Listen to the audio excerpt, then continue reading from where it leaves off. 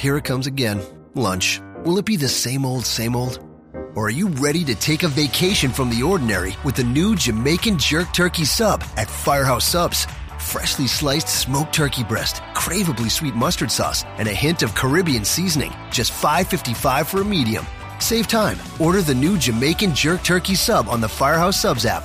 Firehouse Subs. Enjoy more subs. Save more lives. Participating locations. Limited time only, plus tax. Prices may vary for delivery.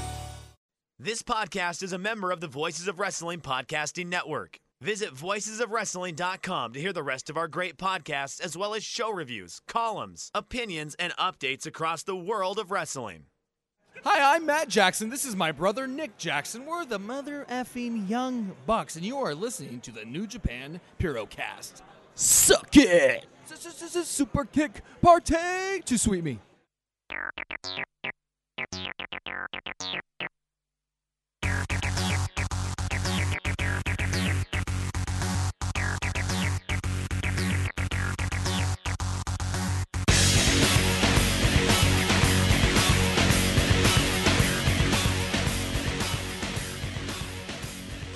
All right, everyone. Welcome to this week's edition of the New Japan Purocast, your weekly audio source for all things in the world of New Japan Pro Wrestling. My name is Colin Miller, being joined alongside, as always, by Mr. Damon McDonald. It is Sunday evening, February 25th, and today we are going to be talking about Honor Rising, which took place this past weekend at Korakuen Hall.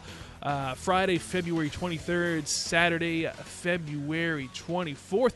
I believe the third annual Honor Rising, if memory serves me correctly. And Damon, I'll tell you what, I thought that these shows were very easily digestible, fun to watch. Now, full disclosure, from the first night, I only saw the Goto Beer City Bruiser match.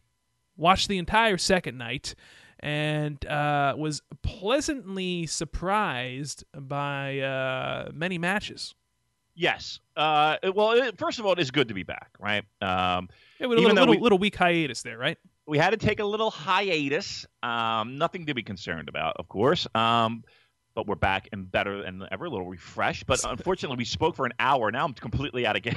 I know. I'm emotionally and physically drained right now due to the conversation we had off the air. Yeah, we didn't hit record. We finally just had to stop and say, "Look, let's get this on tape." Not tape. Well, what do we call it now, Colin? It's not Damon, tape. I actually record us on a reel-to-reel. Are you slicing? You're yes. sitting there with a little razor blade and with a chalk. Exactly. I'll tell you what. I actually had to do that before in my first taste of broadcasting. I had to actually cut the reel-to-reel. Have you ever cut the reel-to-reel? Have you ever edited like that? I started college right when that was kind of going out of style, if you will. There was just no practical reason to do it. I mean, I was working with Final Cut and Logic and all that stuff. So no, I have never had the pleasure of having to do reel-to-reel. But my father actually has one. Like I can go see one right. physically. Well, they kept telling us that, like, well, a lot of these stations are going to have, still the old technology and all, but no, I'm not going to ever. But like for sports, and this was in the, in the 90s, late 90s. I had this little. First of all, we still used cassettes, right, when we recorded. It was before digital. Oh my God, I feel like an old man talking right now. I used to record on cassettes all the time. Right, so we record on a cassette, and then we had this little. So you plug this, 1/8-inch jack into the stereo, like your earbuds, and then we had these they're like little pinchers, little metal pinchers that you hooked to the receiver of your phone. So you had to unscrew the phone, and if you ever did that, there would be like these two little relays inside the phone, how your voice would communicate. So you would stick these little like battery cable jumpers, right? You'd stick them on, and then you'd play back the tape to the other end. Oh my God, I feel like I'm talking like I was in the fucking 20s. It feels like it. Yeah, but it was just the 90s. Anyway, Colin, we got a pro wrestling, a New Japan one. And these are Ring of Honor shows, so I don't even know why we're doing a show. But Listen. I did get a text like, "Are you doing these shows?" I was like, "Yeah, why wouldn't we?" Well, the Ring of Honor shows. I was like, "Shut the fuck up." Listen, there were many things on this show that built towards the strong style evolved later next month. Yes, and I think even down the road, right? The ramifications of these shows will stretch not only for that, but I think throughout the summer, throughout June, July, and August. So, So again, when we start hand waving Fantasticamania and we start getting shit for that, again, our biggest challenge is that they really don't help continue the New Japan progression. Right, they're in a bubble, but these Honor Rising shows, I think, by and large, would help continue the storylines for New Japan. And Colin, I think these shows were really fucking good. I enjoyed them. These were like really great Ring of Honor shows that you would see here in the States. You know what? I take that back. I think they were even better.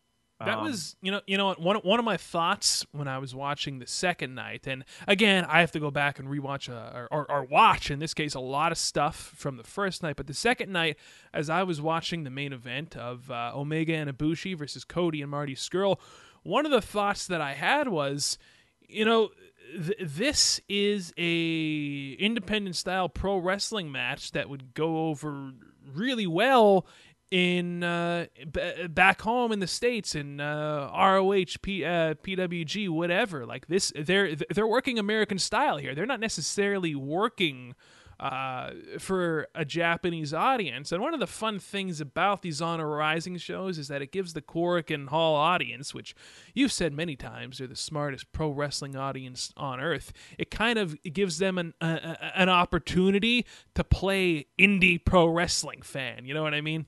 Oh, no, absolutely. I mean, they were doing the chants, and look, this was a Bullet Club showcase, right? This was again, better than in some cases some of the Ring of Honor shows that featured New Japan talent here in the States.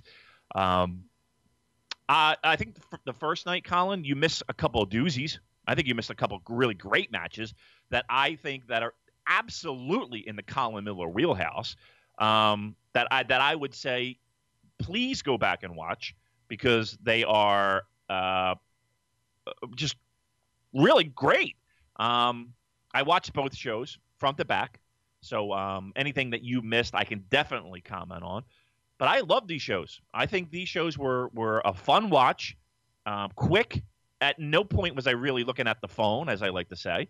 No, I enjoyed these thoroughly, and I can't wait to hear people's reactions and reviews of these shows, because right now I think they're some of the best shows that New Japan has been involved with all year. And now that goes saying, you know, obviously we didn't see the Australia shows, right? Right. They will be, according to Mr. Kevin Kelly. Who? Yeah, right. They will be on the network. Apparently, they're doing voiceovers for those Australia shows, the ones in Melbourne and Sydney, and there are a couple other towns. But the reviews I got back they were outstanding shows, fun shows. The Australian crowd, you know, obviously they were looking forward to this. They haven't had a New Japan show there, I think, ever. And again, from a financial standpoint, we're looking at packed buildings. And at somewhat outrageous ticket prices. They did a good job down there, New Japan. Well, there's already early talks of them coming back. Yeah, I mean, it was so successful. You know, I was hearing reports about the merch lines wrapping around the fucking building, and you know, people trying to get into the building and having a difficult time and having to get there really early. So again, the feedback that I got just from a couple people it was an outstanding tour. Financially successful, so yeah, fuck yeah, they're going to be back probably this year. But those shows are going to be up. Those shows are going to be up on the network, so I'm really curious to see those. But getting back to these shows, I really enjoyed them. I really liked them a lot. One of the matches that I really need to go back and watch, and I think that this is what you were alluding to earlier when you said a lot of these matches are right in the Colin Miller wheelhouse, so to speak. It's got to be Kushida, Takahashi, and Flip Gordon, right? Correct, Colin.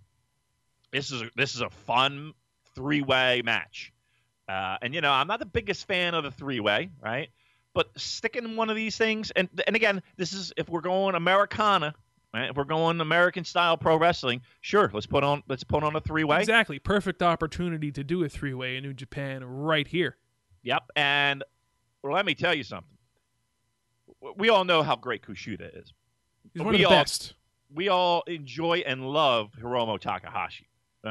Just his, as you like to say, was it a devil-may-care attitude? Yes, the devil-may-care attitude.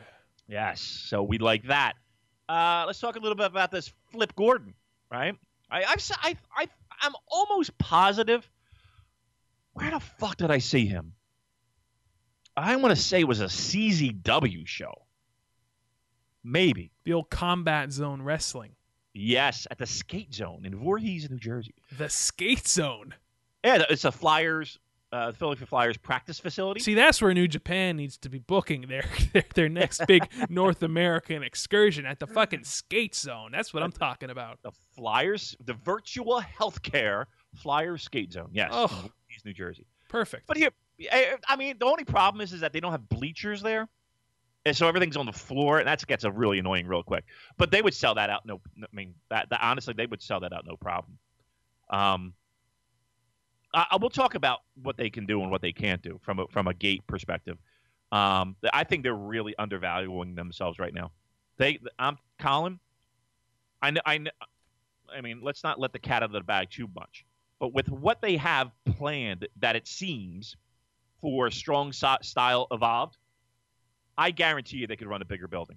I think that if they wanted to, they could have ran the Staples Center in L.A. Absolutely. I hear a lot of chatter from Dave about that, and we're talking about Big Dave Meltzer. Of the Wrestling Observer newsletter. Yes. And again, he's under the opinion, and from the information that he has received from people within New Japan, that the way that the tickets were going so quickly, and the amount of people that were shut out of getting tickets, he's under the assumption that that New Japan could have actually run that building. Now, here's the challenge that I have, though. The problem is that you don't know the fucking show, right? So you're buying tickets on just a New Japan name alone. I feel go ahead. Could they do that? Well, what I was going to say is, I don't think they would sell it out. I don't think they would sell it out of the gate. I think they could get it. Okay, I think they could get at least 12,000 there probably, and I feel like if they were running a venue such as the Staples Center or my idea, Madison Square Garden. Okay. I feel like even without any card announced, you would have to assume running a venue of that size would have some major matches in store, correct? I would think so. If they're going to run a... Here's the problem that I have, Colin. Well, you have a lot of problems. Yeah. Go ahead. But the biggest company in the world can't draw 12,000 unless it's they'll get it on a SummerSlam or obviously a big show. I thought you were talking about Impact. I'm sorry. Oh, my bad. Right. I apologize. Right. They can't. A regular old house show, they ain't doing 12. Right. Back in the day, they could. Oh yeah. But they would have to have a name event to the building, and then they could draw the 12. New Japan doesn't have the luxury of the TV, right? They don't have any everything that they have is based off of internet buzz and an Access TV show. Okay. My point being is this. If they were going to do something like that, Colin, they would absolutely have to announce a card beforehand. Right? They can't just say, okay, New Japan is going to be at the Staples Center on April 17th. Buy your tickets in February, and let's cross our fingers on this show. Again, you would think that they would put together an absolute banger of a fucking lineup. I can tell you what the main event would have to be. And when I say what it would have to be, I mean that. Go ahead.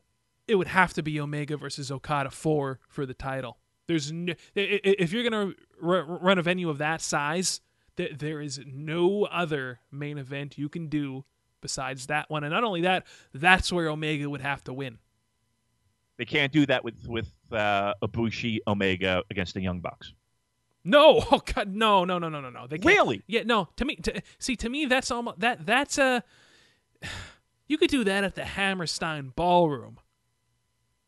I think they could do bigger than that for that match. Colin, in the United States, can you name me a bigger independent pro wrestling match? Young Bucks against Omega and Ibushi.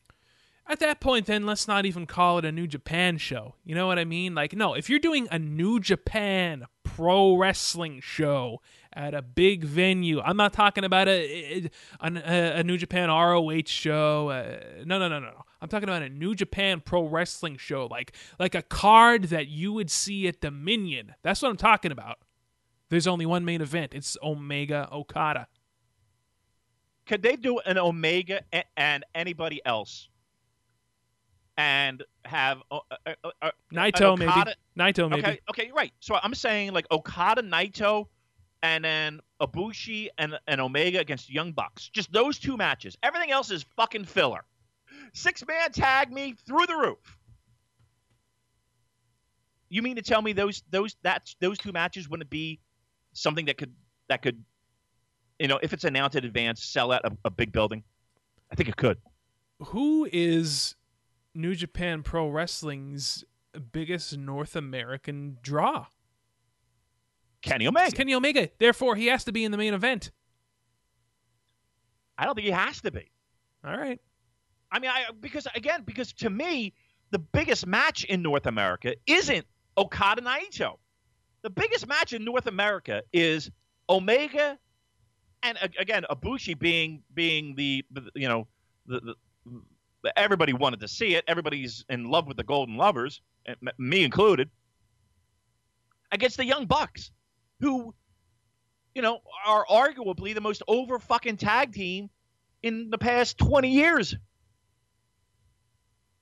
That's a North American main event right there. It is a North American main event, not for the Staples Center, not for an arena of that size. I just don't think so. Maybe I'm wrong. I could be wrong. I've been wrong before. But here's the thing: if you did put those two matches, an Omega, Ibushi, Young Bucks, and then Okada and Naito, just those two matches, I'm going to be truthful. I think that could do really, really well in a big building. Damon, I got to be honest with you, and I might be way off here in my reading of the North American audience's preferences. But here in the States, Kenny Omega, Young Bucks, they're the darlings. I do not think that Tetsuya Naito is nearly as big here as he is in Japan. Like Naito in Japan is Omega here in the States. I think Naito is definitely behind Omega, but I think Naito's I think Naito is behind the Young Bucks here in the States in terms of popularity. I think it could go either way. But yeah, I'm I think it's neck and neck. I just don't see Naito here in America selling out a venue of that size. The main event to me has to be Kenny Omega has to be in the main event.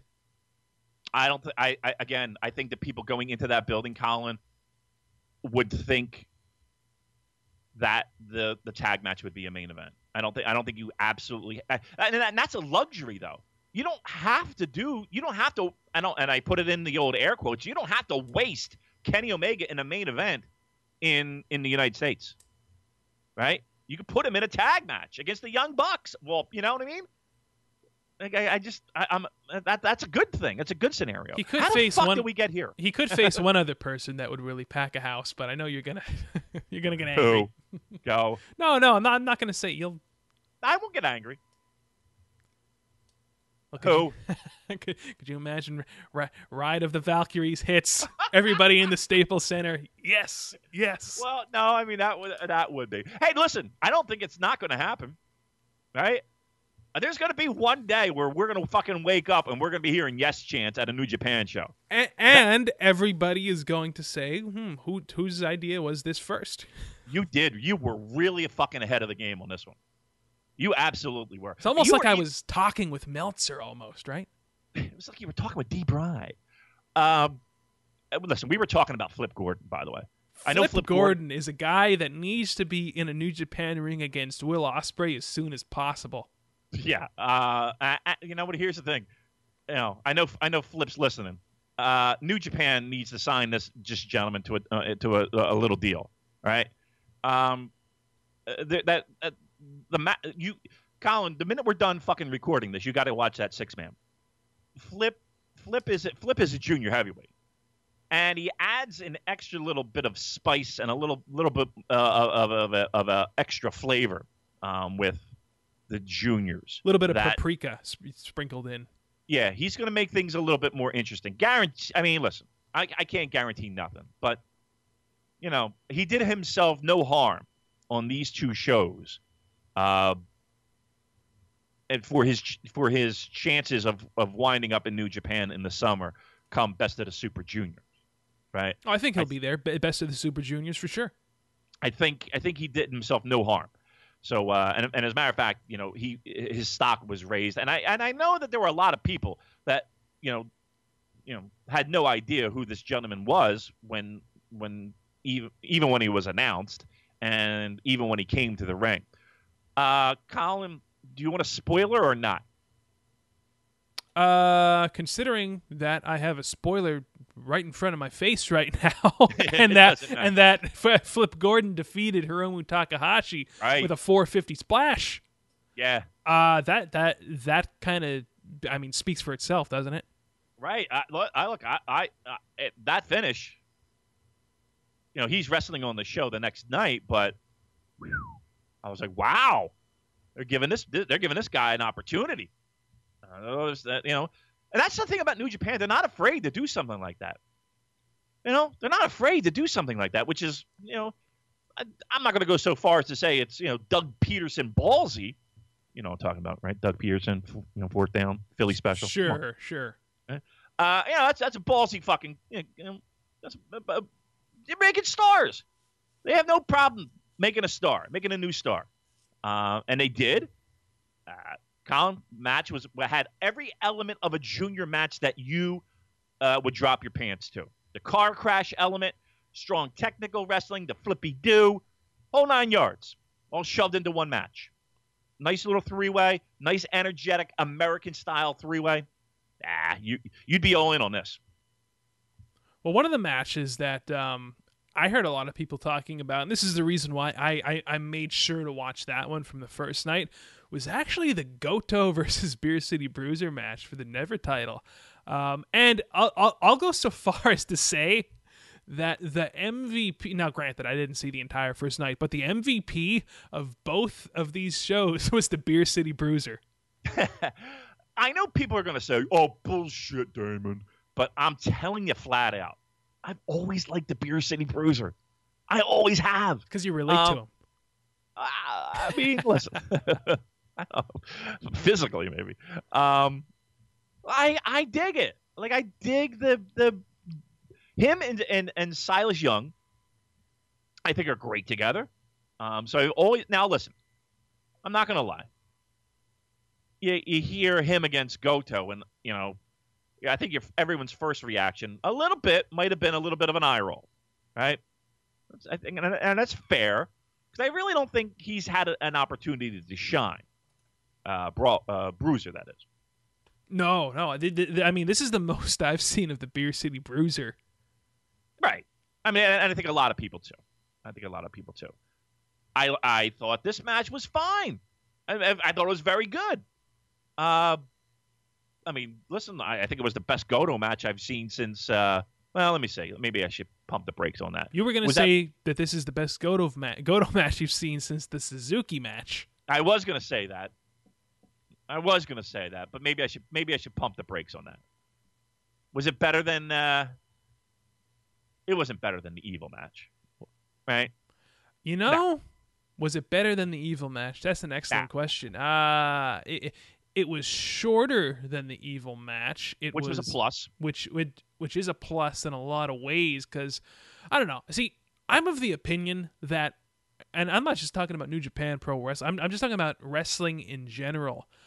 In a lot of cases, I don't feel that a lengthier match necessarily equates a better match. I don't think that a lengthier show necessarily equates to a better show. Like, you don't know how refreshing it was for me to load up NJPW World on the old Fire Stick and pull up the show and see the timestamp, 2 hours and 30 minutes. That is the length of a perfect pro wrestling show. 2:30, bing, bang, boom. We live in such an instant gratification society and world that when people see that 4 hour, 30-minute, 5 hour timestamp, they're like, oh my God. I don't care what else is on. I don't care if it's the greatest match of all time on that card. When you see that timestamp, I mean, maybe I'm just speaking for myself, but to me, a 2 hour and 30-minute. I mean, that's the reason why. That's one of the. Well, it's not the only reason. It's one of the main reasons why these shows were so well received, because people love those takeover shows. Stamen. I don't know if you know that. They do. These NXT takeover shows are very popular, and on top of that, there's never been a bad one. There has never been a bad takeover. And I think that for a lot... Now, I'm not saying for fucking Dominion and the Tokyo Dome. I'm saying for a lot of shows, New Japan can learn something. You're saying unnecessary length, right? That's yes, what you're saying. Unnecessary length. All right, I hear you. Look, you'd be a big fan of those Magnum TA squash matches in the 80s, right? Where he just hits the ring, belly to belly, and 1, 2, 3. We're at the door. That's what I'm talking about. Listen, I can't disagree with a lot of what you're saying, right? I think that is a nice, sweet spot. Now, again, I don't know if that's they were doing that intentionally and keeping them short. I mean, again, there were a lot of people that were not on this show or these shows, right? No Okada. Right. No Okada. No Naito. No Tanahashi. No Tanahashi. Again, he's working an angle, right? No Suzuki-gun. Right. So there was a lot of key players in New Japan that were not on these shows. So, yeah, you didn't have to shoehorn in people and make them fit with, again, let's call it the way it is, with these nonsense 6-man tags. Yep. Right? Everything had a purpose.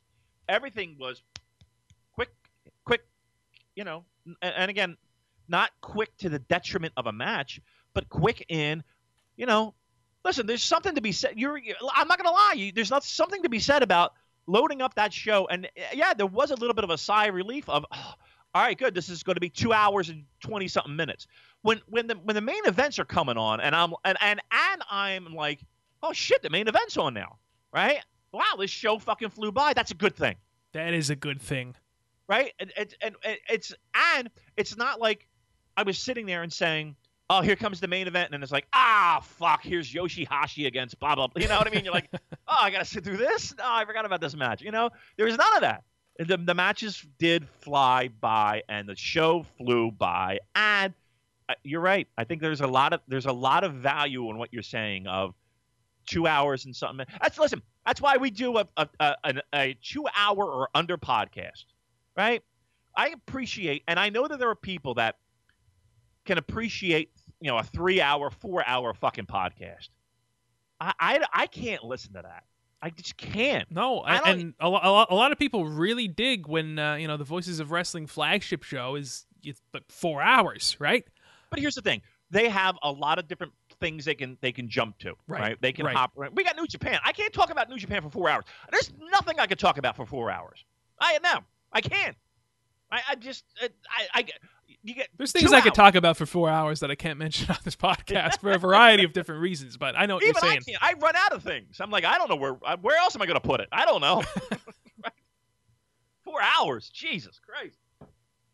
Jeez. All right, we're barely going to do an hour show here, but no. Beer City. Beer City Bruiser Goto, good match, right? I thought it was really good. For a guy and for a guy who no one knew, right? It's not like anybody in Corkin was like, "Yeah, Beer City Bruiser's here." Besides maybe his family that he flew in. Right. Nobody's going apeshit wild over. But by the end of the 2 days, I feel like people not only knew who he was, but I don't know, he was a fun little addition. Oh, like, yeah. He reminds me of what Dalton Castle was, say, 2 years ago. Yep. Where people, I don't know if he comes back for every tour, but is he a World Tag League kind of guy? Yeah, what the fuck? Why I'd be in not? on that. Yeah, why not? Is right. Him and Silas Young in the World Tag League. How about that? That'd be fun. Sounds good to me. How about Young Bucks in the World Tag League? See, I was waiting for you to fucking get there, Colin. Listen, scale of 1 to 10. When you heard that news, and here's the thing too. Obviously, we're talking about Young Bucks moving up to the heavyweight ranks, which is something that we have been begging for. And we said it, Colin. What else can the fucking Young Bucks do at this point as a junior? They've done everything that there is to do. They've wrestled everyone that there is to wrestle in this junior heavyweight division. And not only that, it doesn't. I mean, when your junior heavyweight division to begin with is, and I don't mean this as a derogatory statement, but let's face it, when you have a lot of these tag match 6-man tags, who's getting pinned? The junior's getting pinned, right? Of course. The Young Bucks have transcended the junior heavyweight division. They're the Young Bucks, right? I agree. And again, we've been saying it for probably years by now. So that's good news. How excited are you, man? This is good news. Yeah, well, it's looking like we're going to see the Young Bucks versus Omega and Ibushi at what I assume will be Strong Style Evolved, right? I would assume so too. So that, I mean, listen, the people who bit the bullet and pardon the pun, and bought tickets, they knew what they were getting themselves into. They bought their tickets. That line is one of the greatest ever. Never gets old. They knew what they were getting themselves into, and boy, did they hit a home run. So that's going to be a absolute crazy main event. You know what though? Like when they made the announcement, I didn't like. It almost took me by surprise because this has been such a running gag, so to speak, on the Purocast for seemingly years. Like, oh, Young Bucks are going to the heavyweight division. Ibushi's going to win the G1. Like it was almost in that same vein, right? Yeah. Bucks moving to the heavyweight division, Ibushi winning G1. Like it was in that same vein. So like when the announcement finally came, I almost, maybe it's because I was shocked. I kind of didn't know how to feel. Right? It's like all of our dreams are coming true. It was like we got the payoff with Ibushi, right? We're getting the Bucks at the heavyweights, right? And instantly, the tag team division has gotten excited. The heavyweight tag division has gotten excited. Although a lot of people, I know everybody's excited about the Golden Lovers returning. But boy, is everybody going to be sad when Omega hoists Ibushi up onto his shoulders in victory, and they're having a celebration, and then one-winged angel. Well, listen, mark my words, that is coming sooner rather than later. We know that the end result. That to me that means Tokyo Dome. Don't get used to this, is what I'm saying. You know what? Does it mean Tokyo Dome? No. I'm also going to go on record and say that Tanahashi will not be in the G1. Ibushi's going to have to step up to the plate and take his place, which means we're going to see Omega versus Ibushi at Budokan. You can hold me to that. All right, listen. I just hope he's allowed in the building. Right? He will be. All right, that's step one. I paid some people off. I made some phone calls. You made some phone calls? Yep. I like this. He's allowed in. Loud. He's loud enough. It's like he was peddling drugs at Budokan. Like, seriously, he did a backflip. Right. I understand. Well, listen, they're very serious over there at the Budokan. They they are. They got a lot of rules. I wonder if Cheap Trick had as many rules as Kota Ibushi had. And they're like Robin Zander, no backflips. What do you mean? no 5-neck guitar. Oh, I know. He's like shaving off the neck. I'm gonna fucking do 3, Budokan. So there's a lot to, as the kids say, Colin, unpack here. One. Let's talk a little bit about the heavyweight tag division, just for a moment. Because, again, with the Young Bucks now in the fray, instantly, I added an extra syllable there. Instantly. I did. Instantly. Instantly. Okay. I'll allow that. All right. We have exciting heavyweight tag team action, right? That's number one, right? So they teased that a little bit on day one I listened to English commentary day one, Japanese day two. Okay. See, I'm loyal, Damon. Unlike you, I'm very loyal to our friend Kevin Kelly, and I don't know. I'm loyal. I don't know if he's our friend, Don Callis, but yeah, who knows? They were kind of hinting at it, right? They were like, "Oh, rumors and blah blah blah," and word on the street. Did you hear him go with the word on the street thing? Wonder where that came from. I was like, that's a shout out to the Purecast if I ever fucking heard. That's a wink and a nod. A little bit.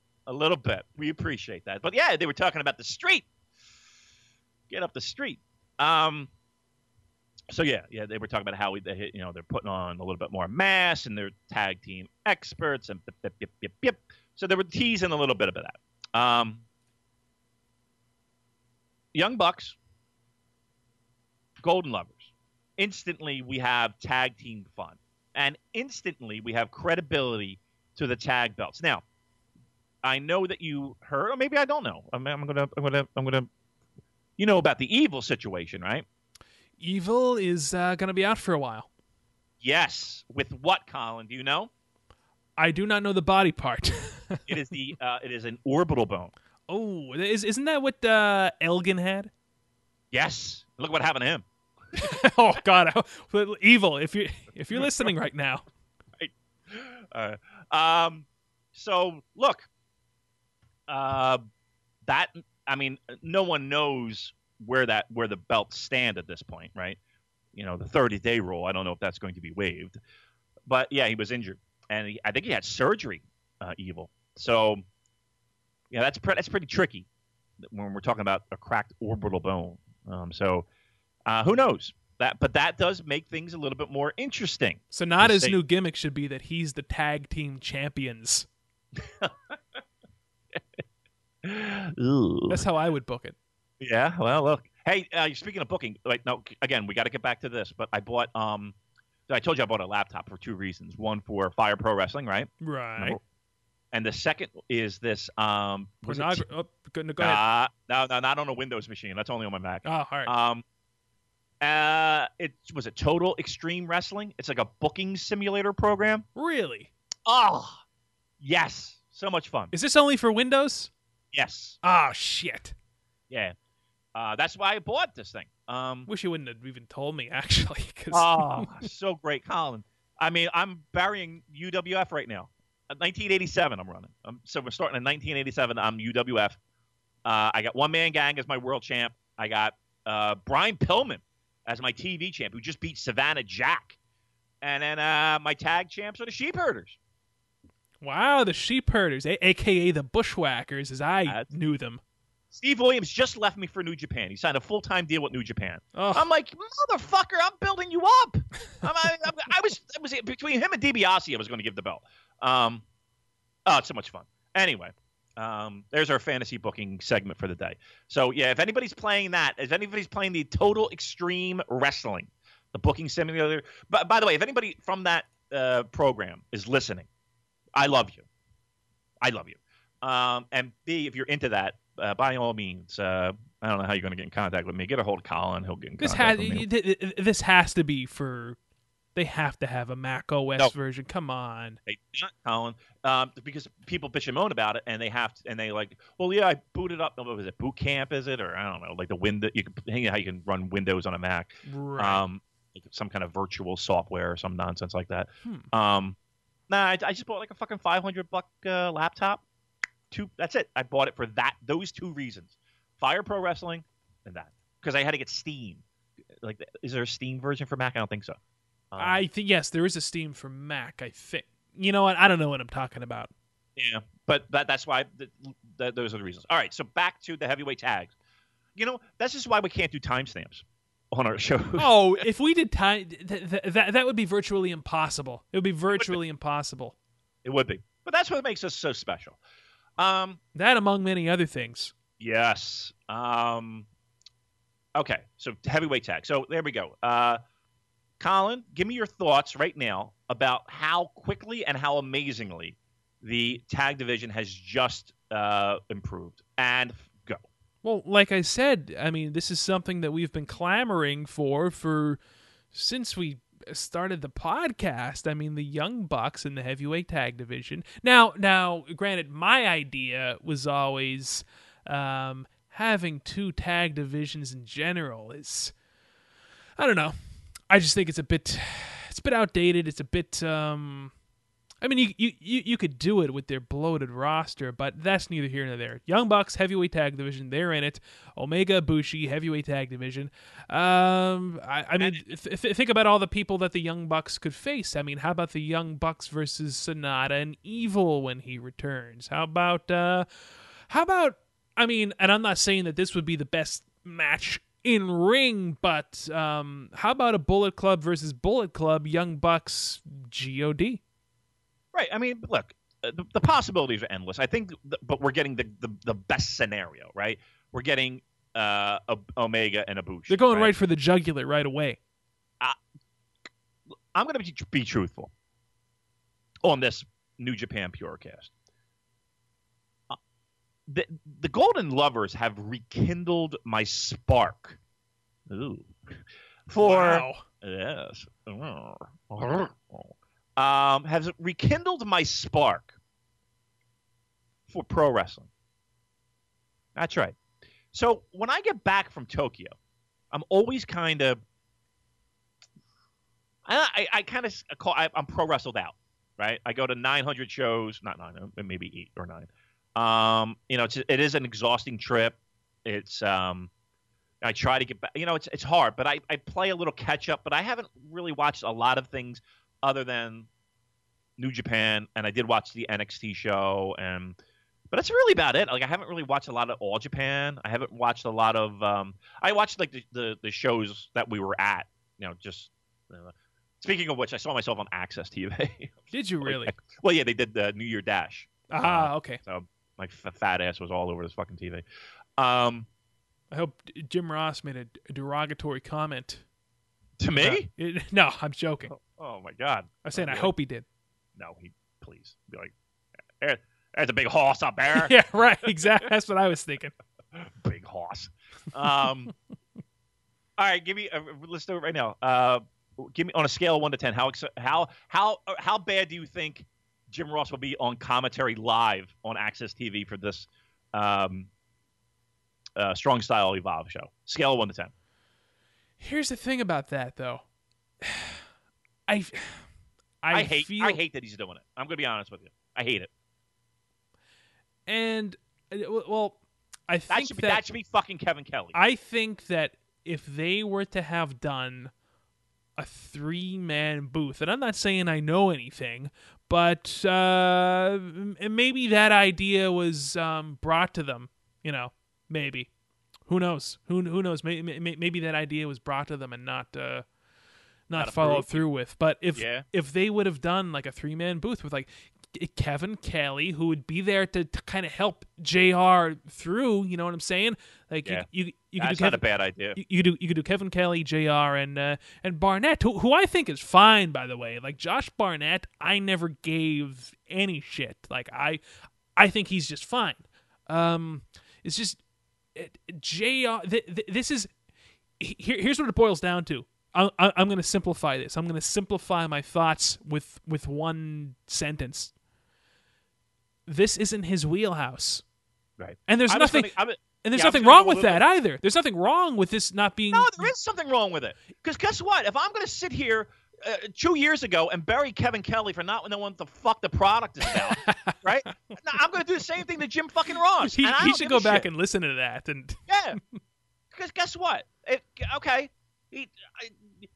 Here's the problem. And this is from last year's podcast, last year's broadcast on Access TV. Jim Ross doesn't know his ass from a hole in the ground when it comes to the New Japan product. he does not know this product, and you're right. That is a problem. But what I was trying to say is, okay, this isn't your wheelhouse, then don't do it. then don't do it. Turn down a fucking paycheck. But listen. Here's what I'm going to say. Jim Ross had a shitty year. Yep. He had a really shitty year, and I can imagine. I'm not in JR's head, and I can only imagine what he. I can't even imagine what he went through. But I think that if I were him, I would just want to be working as much as possible. I would want my mind occupied with as many things as possible, and Sure. I just think he just wants to work. Product be damned. I think he just wants to work. Look, we all know the stories, and again, my heart goes out to the guy because I can't imagine going through what he went through. That aside, he did not do a good job at all. And when the wrestlers on the show are tweeting out that he did a shit job, right? Now, do I expect a miracle comeback from JR? Nope. No, I'm not. Right? I'm not even really expecting an improvement, to be truthful. Okay, that's unacceptable. I know, but there's certain things you have to take into account. Like at this point in his career, I mean, he's going to get a paycheck no matter what. Okay, that's great. But again, I can't sit here and on our silly little show and be fair and say one thing to Kevin Kelly and not another thing to JR. I can't do it. Jim Ross is Jim Ross. He's I hate to say he's resting on his laurels. He's resting on his laurels. Yeah. Okay. And okay, fine, whatever. And I understand this is not a New Japan thing necessarily. This is an Access TV thing. When the casual pro wrestling fan who grew up hearing his voice hears that, oh, Jim Ross is commentating on this product. Well, still, yeah, you really think that? Kinda, yeah, I do. Yeah, all right, I do. Believe it or not, there are still people out there who are unaware of this product and who would enjoy this product. Because of JR. Not because of JR. What I'm trying to say is he could still be a catalyst for sparking someone's attention when they find out his involvement. Does that make any sense? It does. I mean, and that's why he's there. I mean, right. Truth be told. Right. So right, why are we even analyzing this? I don't know. We know what it's going to be. Yeah, we got a 2-hour podcast. We're going to fill it up. Listen. I'm right there with you. I would prefer Kevin Kelly and Don Callis, and I do think that the idea that someone may or may not have had of Kevin Kelly being there, making it a 3-man booth. He could have been the representative for NJPW World. Obviously, JR, Josh Barnett, they're there for the Access team, and we got inside information. No, not at all. Right. Did you get a tweet from somebody? No, I didn't get a tweet. All right. I think that would have been great. Kevin Kelly could have really helped JR out a lot more. And you know what? It is still kind of weird. Like, did you ever think, Damon, back when you were getting 6th-generation VHS copies of Dome shows, that we'd be in a position where there's fucking 2 English commentary teams for this product? I know. That is crazy. Like, think about that. I really like your idea a lot because it's not like they haven't done that before in the history of pro wrestling. No. So like WCW would use Chris Cruz, right? And he would be like the guy to kind of clue in like Shivani and Heenan as to who these people were, what the fuck, they're all about. Same with the professor, Mike Tenay. Mike Tenay as well, right? Exactly. So again, I think there is a purpose to that role. I like that idea a lot. I don't think it'll happen, but I like that idea a lot, and I think it should happen. I'll go out and say it should happen. All right. And isn't it weird too how like Kevin Kelly and Don Callis are gonna be there, but they're just kind of they're just hanging. They're like doing the fan on the street interviews and right. the pre-show and and like we should be doing that. We should. Of course, now there's an asterisk there. All expenses paid, flight, hotel. You don't have to pay for everything. Listen. You don't want my bar tab. I'll take care of that. Flight, hotel. You must pay for me. Those are my 2 requirements. That would be nice, wouldn't it? And we'll do the most bang up job of interviewing fans and getting their it would be a hit. I'm telling you. You know what? You want a fun fact?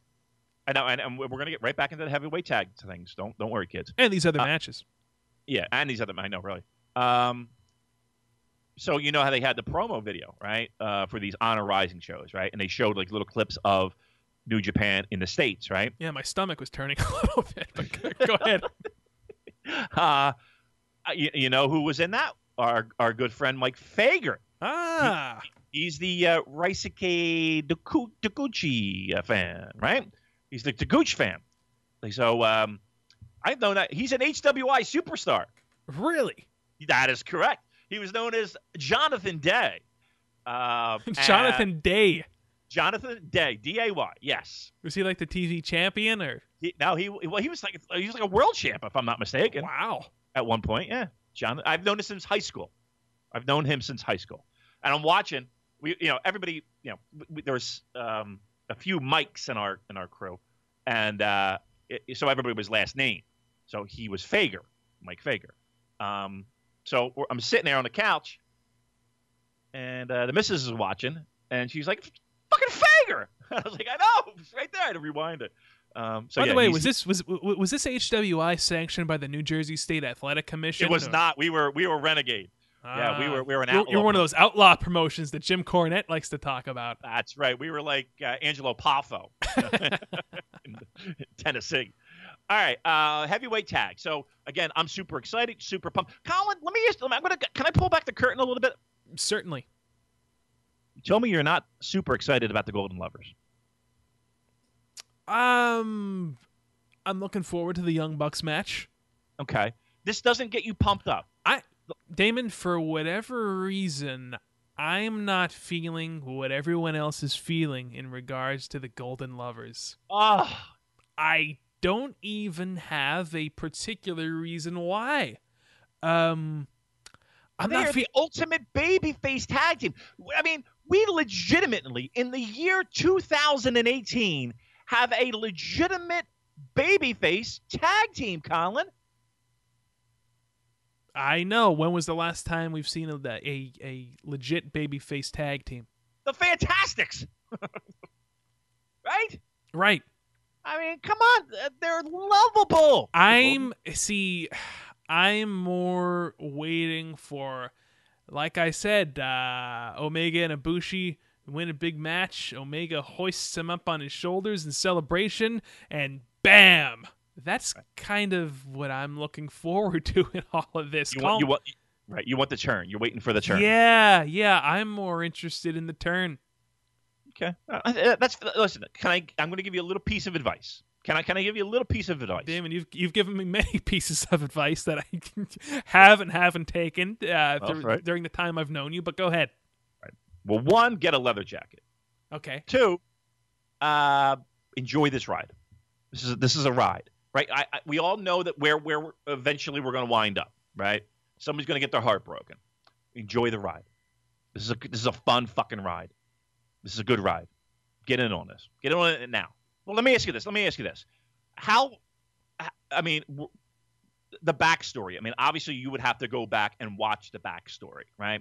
So there is a lot of, I don't know, I'm going to say a huge amount, right? But if you were invested from the beginning, I think that's where people really are kind of clinging on. If you haven't caught a lot of the Golden Lovers previous, right, and kind of followed the journey of Kenny Omega, like if your starting point is Kenny Omega in New Japan, some of this might be a little lost on you. But again, even with that being said, you have that. We talk about the gaze, right? When we talk about the friendship that everybody kind of understands. But I think if you go back and watch a lot of the DDT stuff, and then, again, the DDT stuff is not for everybody, but there is a lot of great pro wrestling in DDT, and Omega and Ibushi, headlining at that point the biggest show in DDT history. There is a huge amount of history and a backstory there that I think if you haven't been there, catch up quickly, because there's so much to sink your teeth into, and it's exciting if you know the whole entire journey. And also, if you're a new listener, if you're new to this product rather, or both, one of the matches that I recommend checking out, and they showed it in the vignettes, is that Omega Ibushi versus Devitt Taguchi match. Yeah, Apollo 55. Yeah, yes. that's a match to kind of go back and check out on NJPW World. Absolutely, 100%. And again, I don't know where you would find it now, because the archive is rest in peace. But the DDT streaming service. Again, support pro wrestling, and if you want to do a little backstory on that, that's probably the best place to go. But do it. It's worth the journey. It's worth the journey. And again, I'm not the biggest DDT guy, right? But I'm telling you flat out, that's some of the best stuff DDT's ever done. You were there for that Ibushi Hiroshima match, I remember. Yeah. That was a great match. It was a great match. And a fun match. And here's the thing. Again, the DDT's not for me, but I enjoyed it. I had a good time when I was there. I was at Cork and Hall, so how can you not have a good time? But and the crowd was a different pro wrestling crowd. You know what I mean? I don't want to say it's a casual crowd, but it was a lighter feel even throughout the crowd. It was fun. Ribbing each other. I'm rooting for Ibushi. The young lady next to me is rooting for Ibushi, and her boyfriend was rooting. He's like, I'm not having any of this. You and all the ladies rooting for Ibushi. Listen, that's exactly right. I was right there. So, yeah, listen, I get that you're looking forward to the end, but follow the journey. Follow the journey. No, and you know what? There is something to be said for that. And sometimes I'm not the most patient person when it comes to my pro wrestling, when it comes to life in general. I'm not the most patient guy, but yeah, you're right. I should enjoy the journey. Looking forward to the Bucks match. Now, getting back to these Honor Rising shows, how about we do this, Damon, since the clock is ticking? Yeah. For the first show, I'm going to go through the card. I want you to give me your rapid-fire responses when I announce the matches from night one.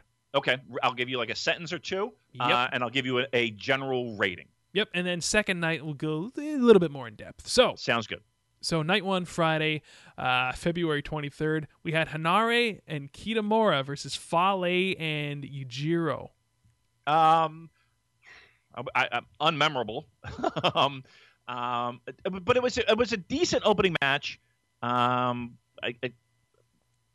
I can't say that you would go out of your way to watch. So I would give it, on the scale of 1 to 10, maybe a 4. It was what it was. I think that they should have had Kitamura jackhammer Fale for the win and send him out like that. That would have been awesome. That would have been awesome. But they were mentioning during this match, we got one more best of 7. I think they said it was against Nakanishi. Yes, against Nakanishi. I feel like we've been building up to that for a long time now, and it still hasn't happened. But yeah, it's going to happen like in April, I think, or something. Good or Lord. maybe it's March. I could be wrong, but yeah, they did mention that the 7th match will finally happen soon. Liger, Delirious, and Cheeseburger versus God, and I know you hate this name, Hikuleo. Hickey is the worst name, and even Kevin Kelly was like talking about how Haku said you're going to take this name, and he tried to explain it, but even even that was just like, oh. And by the way, really quick, Nakanishi and Kitamura, as I thought, that best of 7 match is going to be at the anniversary show on March the 6th.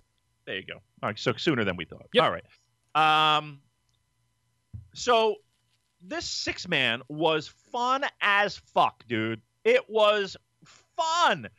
Listen, I love the cheeseburger, and I love the fact that he is he's pencil thin, and his offense is somewhat limited, but he still thinks he's bigger than he is. He has more guts than brains, they say.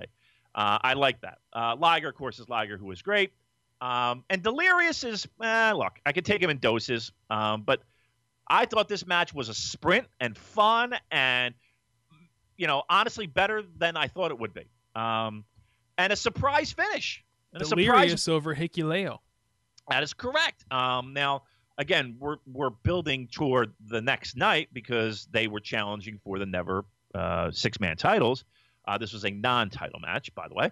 So, no, I think this was outstanding for the people that were in the match, right? And where it was on the card. Again, these second matches, man, never miss a New Japan second match. I like this. I like this a lot. I would give it a 6. I think I'm comfortable with a 6. The only thing that would have made it better would be some Suzuki-gun Juniors, right? They that were makes not everything better, doesn't it? That makes work better. Like if Ken Amaro was like in the office, just spraying. What is it with people with liquid in their mouths? And this spraying, we saw that with Bruiser. We saw that. Yeah. We see that with Lance Archer all the time. We see that on the Indies. What are they like? What are they? Don't they know that this is one of the deadliest flu seasons in recent memory? Don't they know that? They just love to spit in the crowd. I'm like, fucking Christ. Like nobody wants that. You know what I mean? Like they're just being polite and like, it's just funny. I'd be pretty pissed off, truth be told, if I was in the crowd and I got a big face full of mist from the Beer City Bruiser. Yeah, depends on what he was drinking, though. I'll be honest with you. I might lap off my forehead. What if it was some Irish whiskey? Listen, what is it? The highball. Mm-hmm. I would be all in on that. I'd be looking at it right off my face. How about Juice and Finlay versus those Jackson brothers? All right, so this is where they were talking a lot about the heavyweight stuff, right? Juice, heavyweight. Finlay, shockingly enough, is a heavyweight, right? I assumed he was. Yeah. So, you know what I was thinking too? By the way, this match was pretty good. It really was. I would Colin, there's another match I think that you should go and see. Jackson's with the Meltzer driver on Finlay. Yep, I think this was a really good match. Really good match. But my point being is that these guys that are not quite young lions, they have a gimmick, but they're always losing. The Finlays and even like a Hanare. They are the pseudo young lions, we call them. Yeah, they're like this little tweener in between young lion and a main eventer, right? Like I just wish they would just be young lions. Be a young lion until you sort it out, right? That's what Jay White should have done, man. No, listen, get off poor Jay White. You're killing him, and I think he's done much better. I'm actually enjoying it more and more each and every time I see him. Great wrestler, bad pants. We'll talk more about him. Go out of your way to watch the Juice and the Finlay against the Young Bucks. Outstanding match. Again, in a more American-style match. Colin, I would give this a 6 or 7. I'm going to give it a 7. I'm going to fucking 7. Gee, look at Dave throwing out the 6s and the 7s on a NJPW ROH joint show. I don't think I've heard you give this many consecutive 6s and 7s on the normal cards. Well, listen, maybe I'm being very generous, but I like this one. I think you should see. Right. I think that Con, I'm telling you, watch that match and the 3-way, and you already saw the main event. So there you go. Yep. 3-way we talked about Kushida, Takahashi, Flip Gordon. Yeah, I mean it was great. It was a great junior match. I think we're in the 4s. We're talking star wise. Yeah, absolutely. Dalton Castle, Jay Lethal, Taguchi versus Switchblade, Beretta, and now you say that so and Chucky T. I just hate that name. Yeah. Let me ask you this. Well, you didn't see. Jay White beat Taguchi. I know that. You did see that. I mean, the match was okay. It wasn't anything to write home about. Like most, never mind. Go ahead. Yeah. Oh, you're gonna. No, and I will go so far as to say I think Jay White was the shining star of this match. What do you think of that? No, I believe that. But truth be told, I don't think it's anything that you need to go out of your way to see. Goto versus the Beer City Bruiser, on the other hand, is something I do recommend people go out of their way to see. You really like that? This is just a great short Big Hoss match. I like the cigar, how it like it just winds up in the ring, it just explodes. And he's like, fuck. He's like, I know I'm gonna hear it in the back. And much like you, Damon, the Beer City Bruiser is very agile for his size. Oh, yeah. Well, he is. No, I like this match a lot. He, how Goto just doesn't have. He has chemistry issues. I think that's really what it is. Like, he just doesn't gel well with everyone. Like, if there's one guy in the roster that just doesn't gel well with everyone. When you said Goto has chemistry issues, I pictured Goto in a high school chemistry class during the lab period, and he's got the coat on, and the Bunsen burner is just like overflowing, and the professor's like, Goto, what the hell's going on over here? I told you not to add that before. Yeah. No hydrochloric acid. Right. The school. Goto's got chemistry issues, man. He's got chemistry issues. Lab coat Goto. Please, somebody make a meme of that. Goto in a lab coat with a Bunsen burner. You sent me a picture, the Brazzers logo with the Taguchi. You did send me that. I have to send you another photo too, by the way. That oh, really? We got another great one? Yeah, and it involves you. It's pretty good. Oh, is it really? Yeah. Text it to me now. Text it. All right. I'll yammer on about Beer City and Goto and Lab Goto. Okay, go ahead. No, because I really want to see this fucking text, and I'll describe it as I get it. All right. Yeah, that was pretty funny. Like, first of all, we have some creative, just funny people. Weirdos too. We have but that's good. I love them all. I love them all. Yeah, the Brazzers thing was really, I think I got that in the middle of like some meeting I was in, and I get this text and I just start laughing my ass off. Oh my god! Oh, here it is. All right, so Colin has texted. This is real time radio here, kids. All right, let's see here. All right, Carb Club. So it's the Bullet Club logo. It is my face where the skull would be and the crossbones, and there's two pieces of bread. It's bread as the crossbones and little, what is that, croissants? Who did this? That is from one of my favorite listeners, the at Cynic for Hire. Oh, what a jerk! And you know what else is great about him too? His Facebook. What would you call it? A cover photo. It is a classic Seinfeld scene of Frank Costanza talking to Larry David in a cape on the streets of New York City. One of my favorite moments. So, kudos to him for existing. Pretty much. This is pretty great. You have permission to tweet this out. You do have permission to tweet this out. I think I'm probably doing my drunk smile on here too. Yes, Carb Club is great. I'm all in. Tweet that out. All right, very good.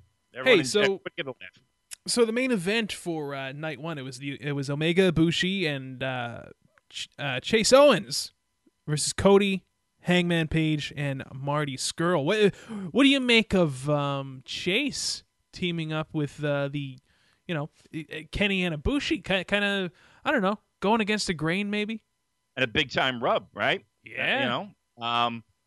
Let me say this about Chase. MVP. So let me take that back. Let me take that back. Not MVP. Most improved. He's got to be a shoo-in on these Purecast awards. He is going to win most improved. I would not be surprised based on his performance since January 4th. Yep, absolutely. And he did a great job in this match. Great job, Chase. I'm telling you right now, he's going to get my vote Listen, it's February 25th. Who knows what the fuck's going to happen? But as of right now, he is my most improved. Absolutely. Hangman Page. He's in the running too. And I've never been a big Hangman Page fan. Me neither. And there's audio evidence of that from both of us. Yeah, he's never been my cup of tea. He's in that mix. All right, so what do we got in this match here, Colin? So it was Omega, Ibushi, and Chase. Right. Versus Cody, Hangman Page, and Marty Scurll. Now, I didn't see this match, but I did, of course, see the main event from the second night, which was Omega, Ibushi versus Cody and Marty Scurll. Yeah. Which was awesome. Right. And that, obviously, that led to, the first match led to the second. Was the six-man tag as good as the tag? No. But, good. Colin, there's really nothing on this show aside from that Taguchi, Jay White, that six-man tag. That was okay. It wasn't great. But there was nothing else where I was like, I got to fast forward through this. This was a indie pro wrestling, and I mean that in a good way, like an American indie pro wrestling main event. Again, you had your both teams kind of struggling with the fact that they were wrestling each other. Cody and Omega wanted each other's throats. No, I loved it. I thought it was great. Well, Damon, listen, I have a Sendai Girls show to watch, so maybe I'll fit in this first Honor Rising show in if I can. But Wrap it up. Priorities come first. I understand. You and Mackie can sit and huddle watching Ice Ribbon. No, I'm joking. Okay, so second night here, of course. February 24th. Started off with Hanare versus Beer City Bruiser. Quick 4-minute match. Do you know what the Beer City Bruiser's finish is? Oh, it's the he did a splash on this one, right? Right, yeah, he did. He did a big splash off the top rope, but it is the Milwaukee Best splash. Ah, that's great. All right, I love him. I got to be honest with you, I love him. I want to see more of the Bruiser, the Brawler, the Bruiser, the Brooklyn Brawler, Beer City Bruiser, Beer City Bruiser. And again, this is quick because lo and behold, we'll see more of him later on in the day. But yes, I don't want to say it was a squash because it wasn't a squash. But the one thing I do remember from the match is he wanted to fight. He didn't want to wrestle. He wanted to fight. That's right. And Hanare started to take it to him, but getting the better. See what that alcohol does to you, Damon? It makes you aggressive and violent. It can. In some people, it doesn't happen all the time. It doesn't make me moody though. It can, and it's either good or bad. So let's not talk about that. So all right. Music, Damon, or right. Either you're getting how the B-52s are the worst band in the world, or you're getting the B-52s. They're great. How about the Cranberries? What do you think of them? I have a friend, my best friend, who loves the Cranberries. If I'm not mistaken, the lead singer passed away recently, right? Very sad. It's a sad day. Yeah, it was. I'm not a huge fan, but my best friend loves, what was her name? Dolores O'Riordan? Yeah, he loved them. All right. Zombie! Jay Lethal, Juice Robinson, David Finlay versus Yujiro, Chase Owens, and Hikuleo. I hope I'm saying that right. Of course, Jay Lethal picking up the win here to build, towards his match against Dalton Castle. However, the one takeaway that I had from this match was, and I'm not just saying this, I saw, I haven't seen him in a while, I feel, but I felt that there was an improvement with Hikuleo, because I feel like he's doing exactly what he should be doing at this point, which is like mainly big power moves. Let's face it, right? Yes. That's what he should be doing, and I think he's doing it. I think he's executing it quite well. There's something like a little bit of a I don't give a fuck attitude that I like when I see, like, and it's during the ring introductions. I know this is the most meaningless thing in the world. But during the ring introductions, like when they call his name, he just stands there out and he doesn't even move. Like he just stand. I don't know. There's something. I don't know. I'm digging that. Yeah, I don't know. Maybe he's just more confident, Colin. And again, with him, I think it's less is more. Yeah, I'm in agreement. I'm not kicking the. I'm not laying the boots in on him. Let's put it this way. He's not the worst thing I'm seeing out there in the ring, right? No, not at all at this point. And we were harsh on him when he first, when he was forced into that position. But I think we questioned it. Yeah, we questioned his placement, right? But right, second opening tag, that's kind of where he needs to be right now. Flip Gordon and Taguchi versus Hiromu Takahashi and Bushi. Well, I'll tell you right off the bat, one of the tag teams I want to see in the junior tag tournament is Flip Gordon and Taguchi. And I want to see Bushi and Hiromu. Yes, right? I'm in agreement. Yeah, I think both of them would be a fun, and a nice addition to the tag division, right? Because that would keep things a little bit fresh. I think everybody's kind of clamoring for Bushi and Hiromu, though. I think everybody's really a fan of that combination. Well, they do have the most awesome finish right now, in my opinion. That super code breaker. Yeah, I think it looks devastating. Yeah, they're just a fun. Not even a fun. They're a badass tag team. Like that's a badass junior tag team. You know what I don't like though, and this has nothing to do with the wrestling itself. I hate when they do that gimmick where they mix the theme music together. Oh yeah. It's so discordant and it really bugs me. And I wish that they would just go with Bushi's music because he has the best music in New Japan. People love that Bushi music. Yeah. Flip was looking at the lights on this one, right? If I'm not mistaken. Yes, he was. He took that monster of an MX codebreaker, whatever you want to call it. Right. So in a strange way, Hiromu kind of gets his win back, maybe. 50-50 booking. Nobody gets over. Look.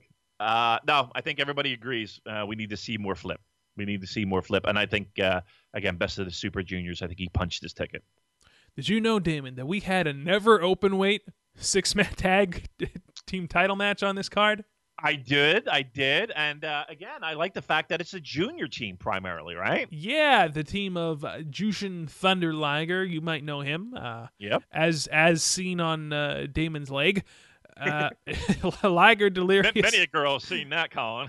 Oh, I bet they have. A lot. Oh, God, the line of questioning.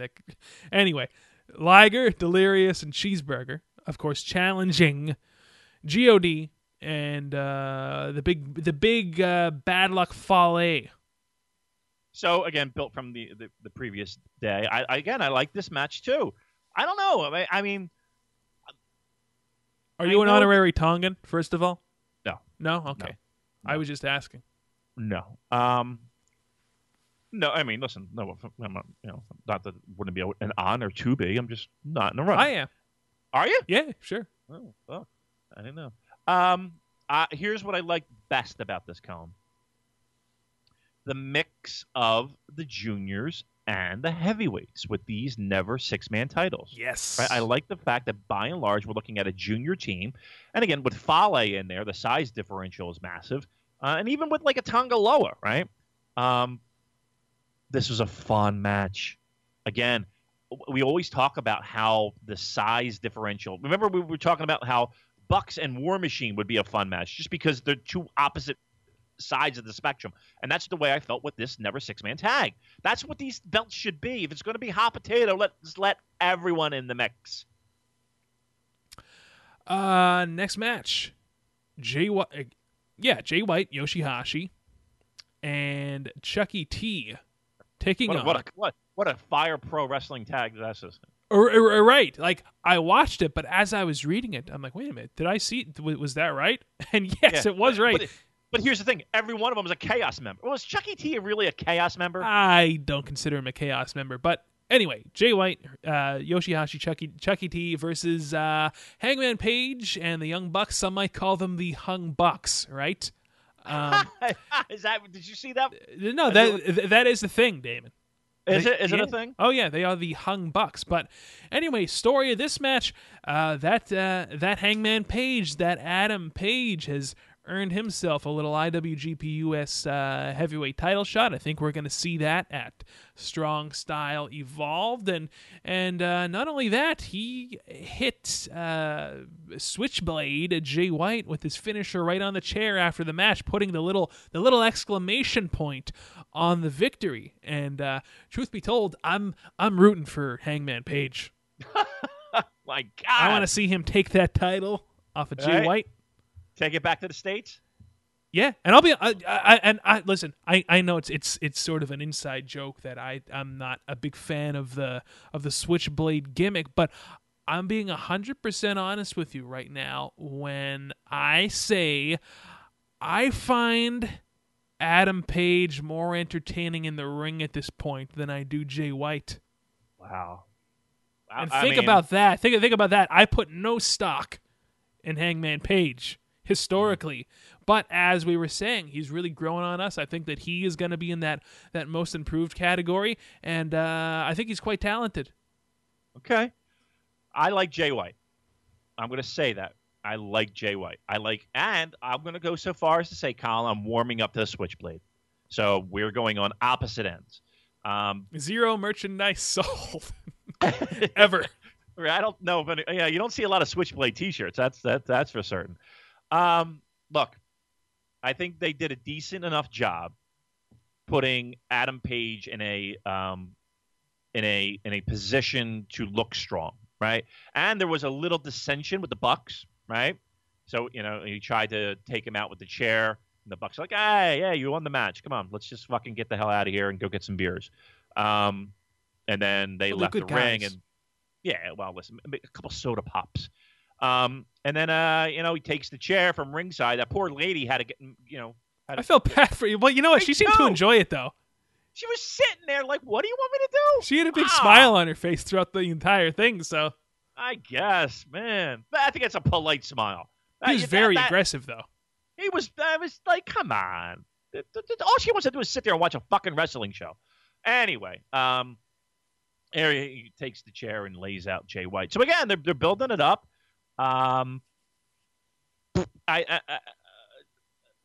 Look, Hangman Page is Hangman Page. I will say that he is growing on me and improving.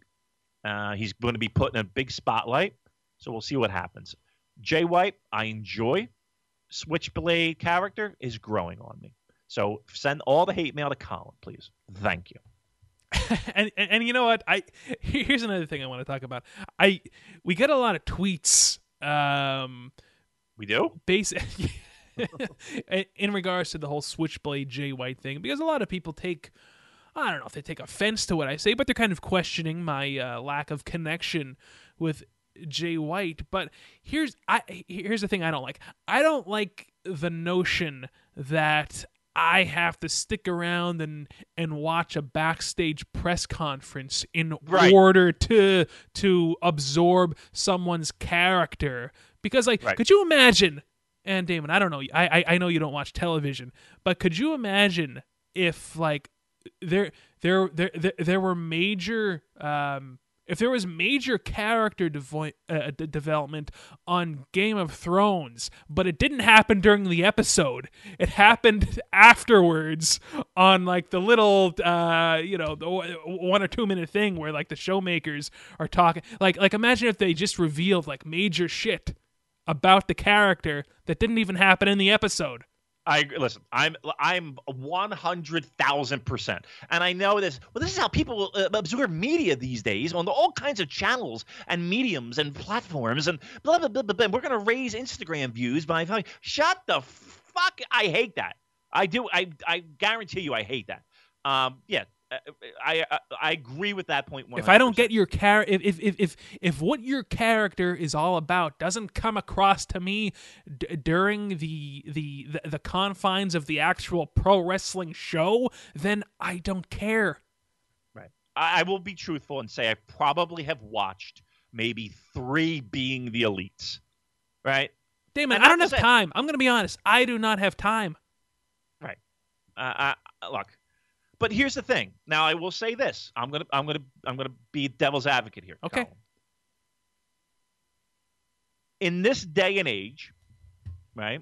I think that someone like or some people like the Elite and all the Bullet Club and all that, they are ahead of the curve when it comes to that. There's something to be said for that. Yes, I Right. am in agreement with you there. They are They know ahead how to of the curve. work the social media gimmicks. Yes. Now, on the flip side, there are plenty of pro wrestlers who should get the fuck off social media. Yes, we've talked about some of them. Yeah, we know who would be first on our list, right? Brian Mackey. No, be kidding. Kidding. Right? Get the fuck off the social media, right? It is not for you. You don't know what you're doing, and you're making things worse for yourself.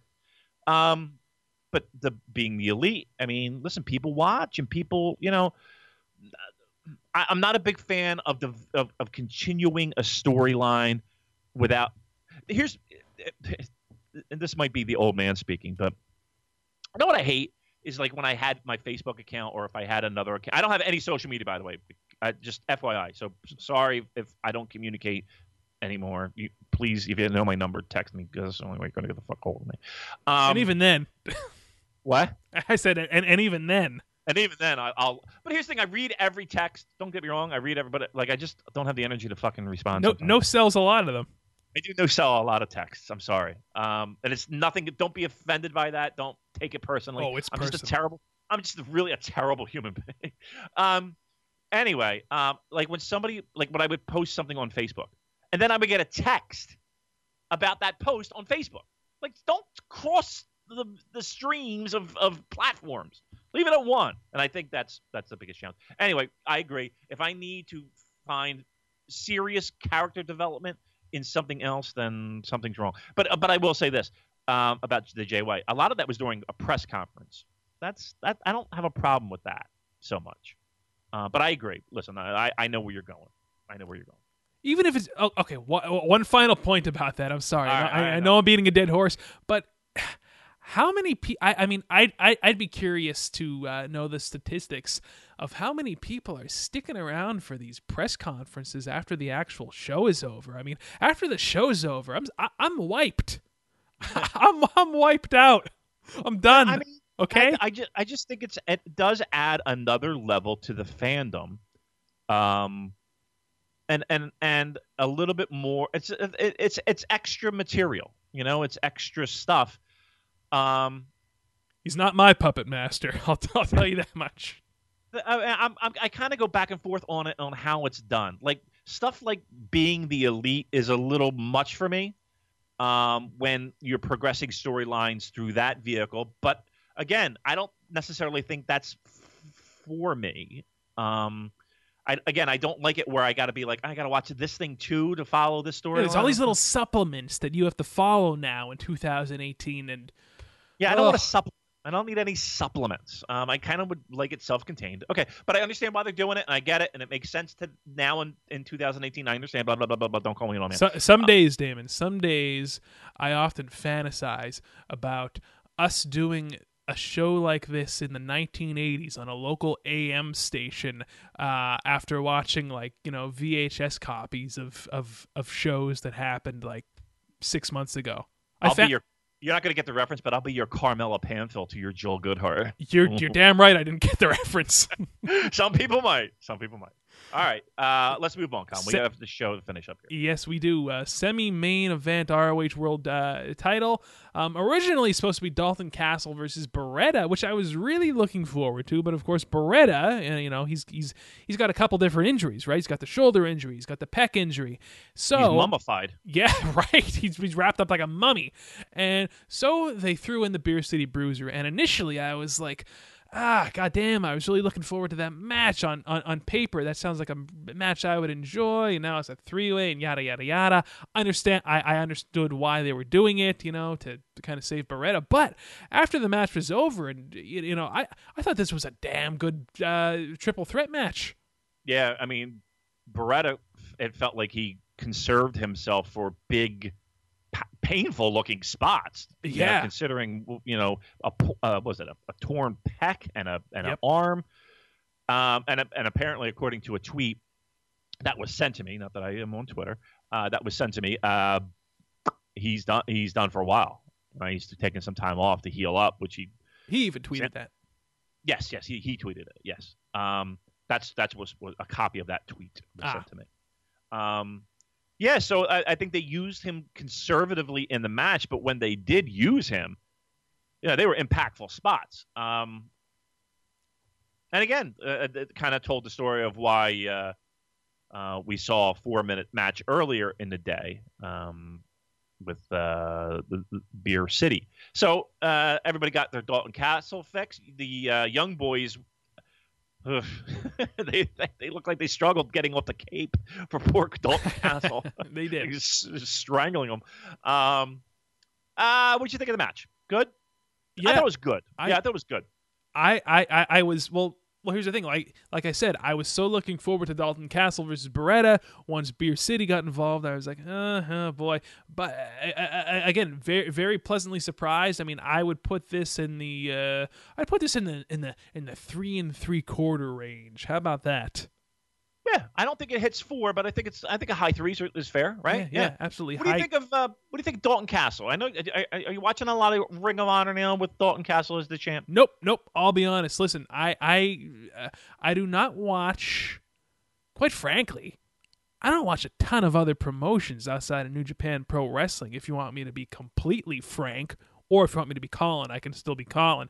But Dalton Castle, Look. I'm still a fan, and I think that, like you had hearkened to earlier, he seems to be connecting a lot more with the audience in Korakuen than in past years, and he's got the best deadlift German in the business right now.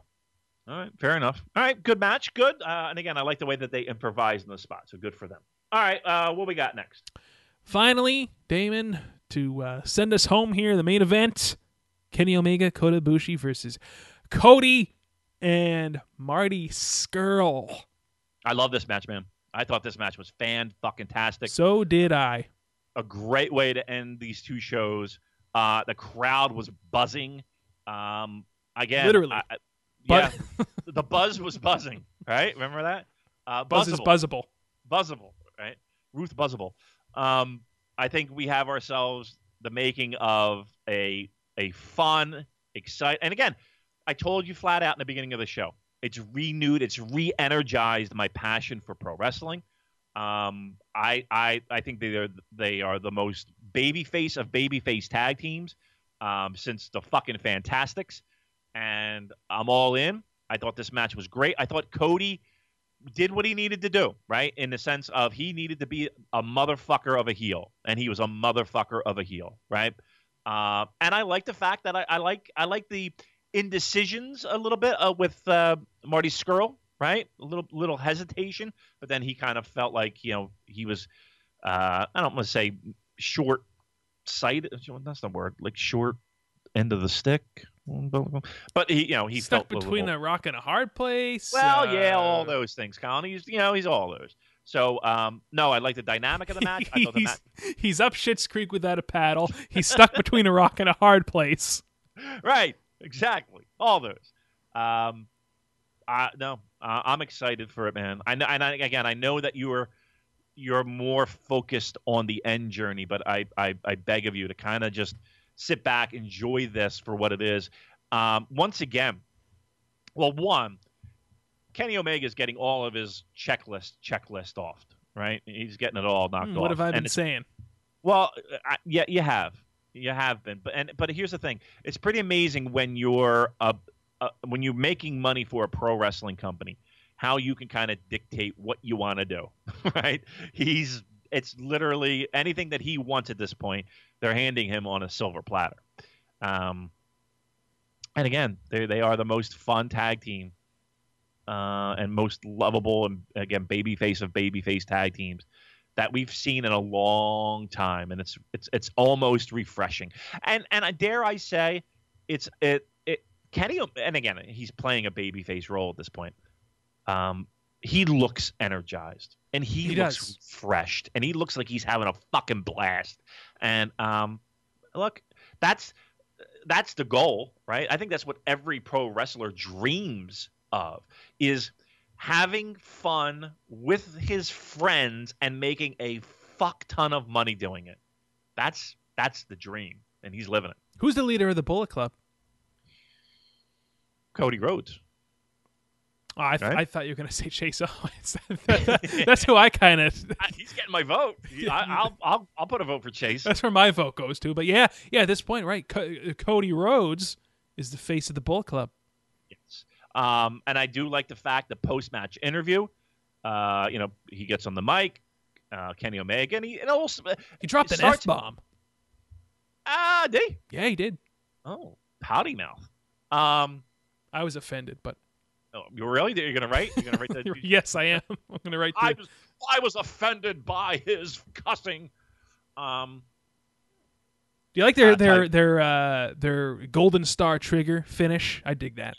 I like that. I like the callback spots. What do they call it? The dig. I know what I mean. The cross moonsault hit. You can't escape. Yeah, and. I like how they fucked it up, right? They Kota Ibushi was out of place, and Kenny's like, no, you that corner, right? they kind of, I don't want to say tease, but they kind of, made sense. They hadn't tagged in years, and the little ring rust and all that. So I like that. I like the fact that, Young Bucks coming out really was based off of a slip of the tongue. It was like, they're talking about, we are the best tag team. We're fucking Kota Ibushi and Kenny Omega. We headlined the Tokyo Dome. Of course, we're the best tag team, and blah, blah, blah. And, that little slip of the tongue, here comes the Young Bucks. We're like, whoa, I appreciate, again, you had to watch the fucking Being the Elite, but, there was a peace offering and all that stuff. And, we were fine until you start yapping your mouth about being the best tag team. And I've got to agree with my boys, the Jackson brothers. I'm on their side. I'm in their corner. All right. Well, listen, I'm all in on both. Get it? All in. Nice, I right? do get it. All right.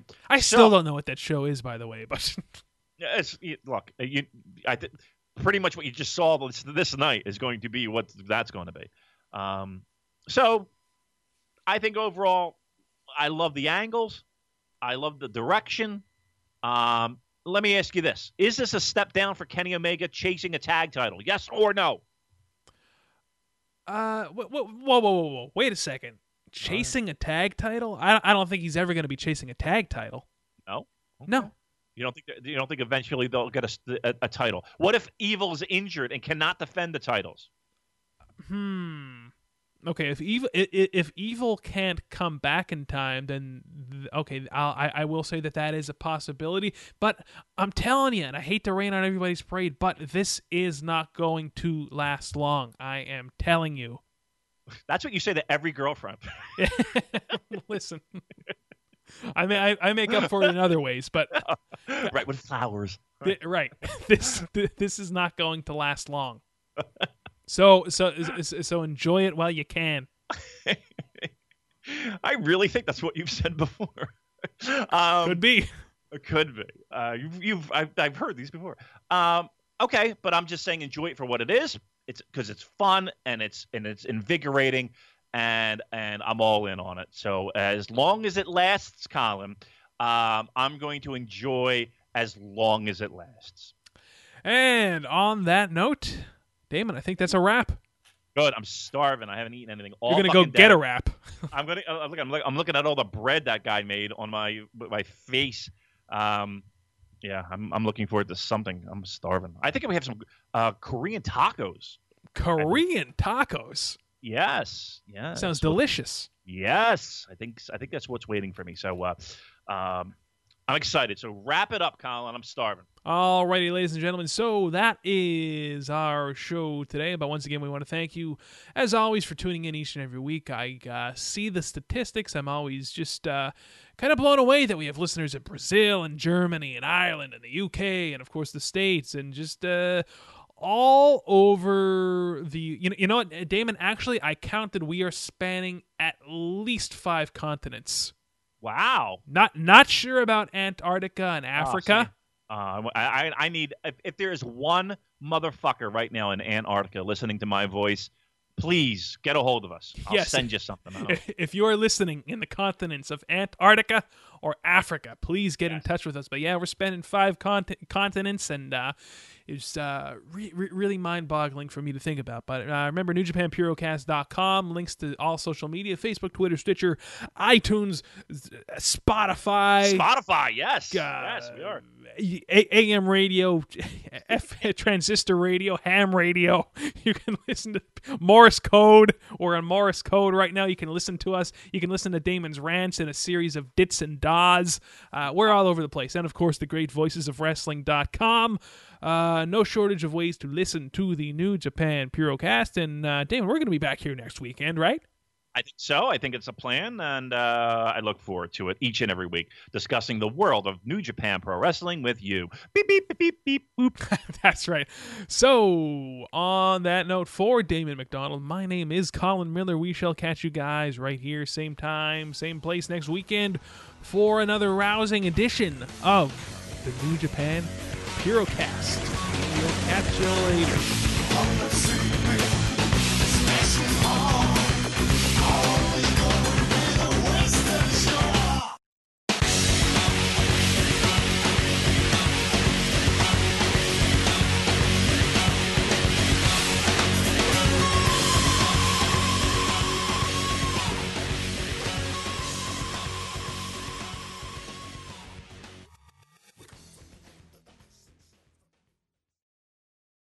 In a world of 1 million wrestling podcasts, there is a new shining star with great interviews, analysis, music, and me, Matt Coon, on total engagement. Go to any podcast platform to listen today.